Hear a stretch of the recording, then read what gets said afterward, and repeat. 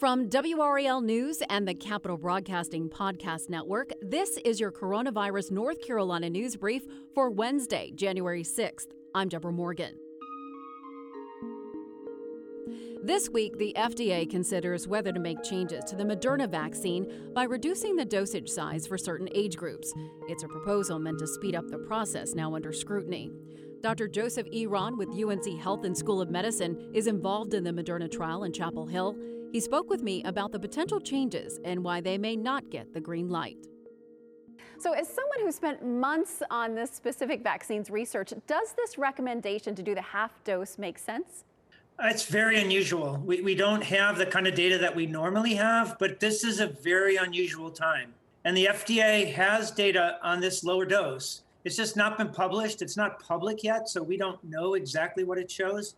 I think if our problem was not enough vaccine, it might be what we should do. And maybe it's something we should do in the future. Right now, I think it's distribution is the bigger problem.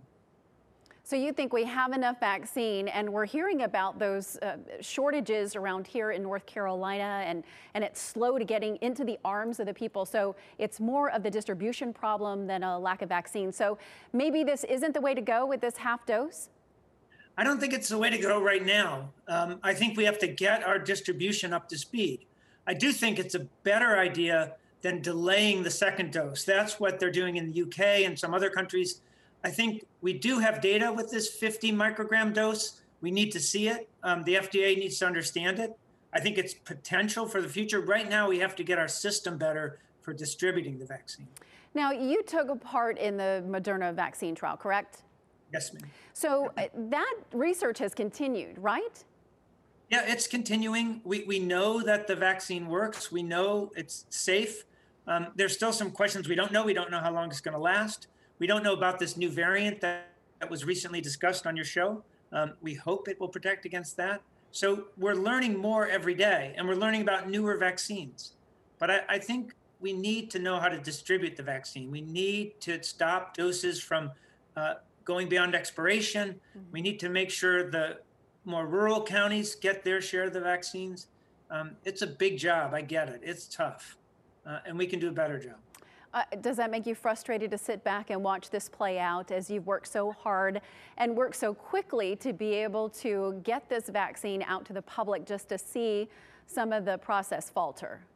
It's frustrating. I understand it's a huge job.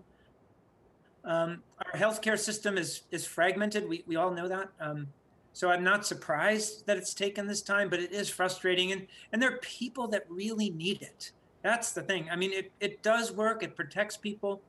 We know from the 2 studies we've seen so far that no person who got vaccinated on these studies got serious disease.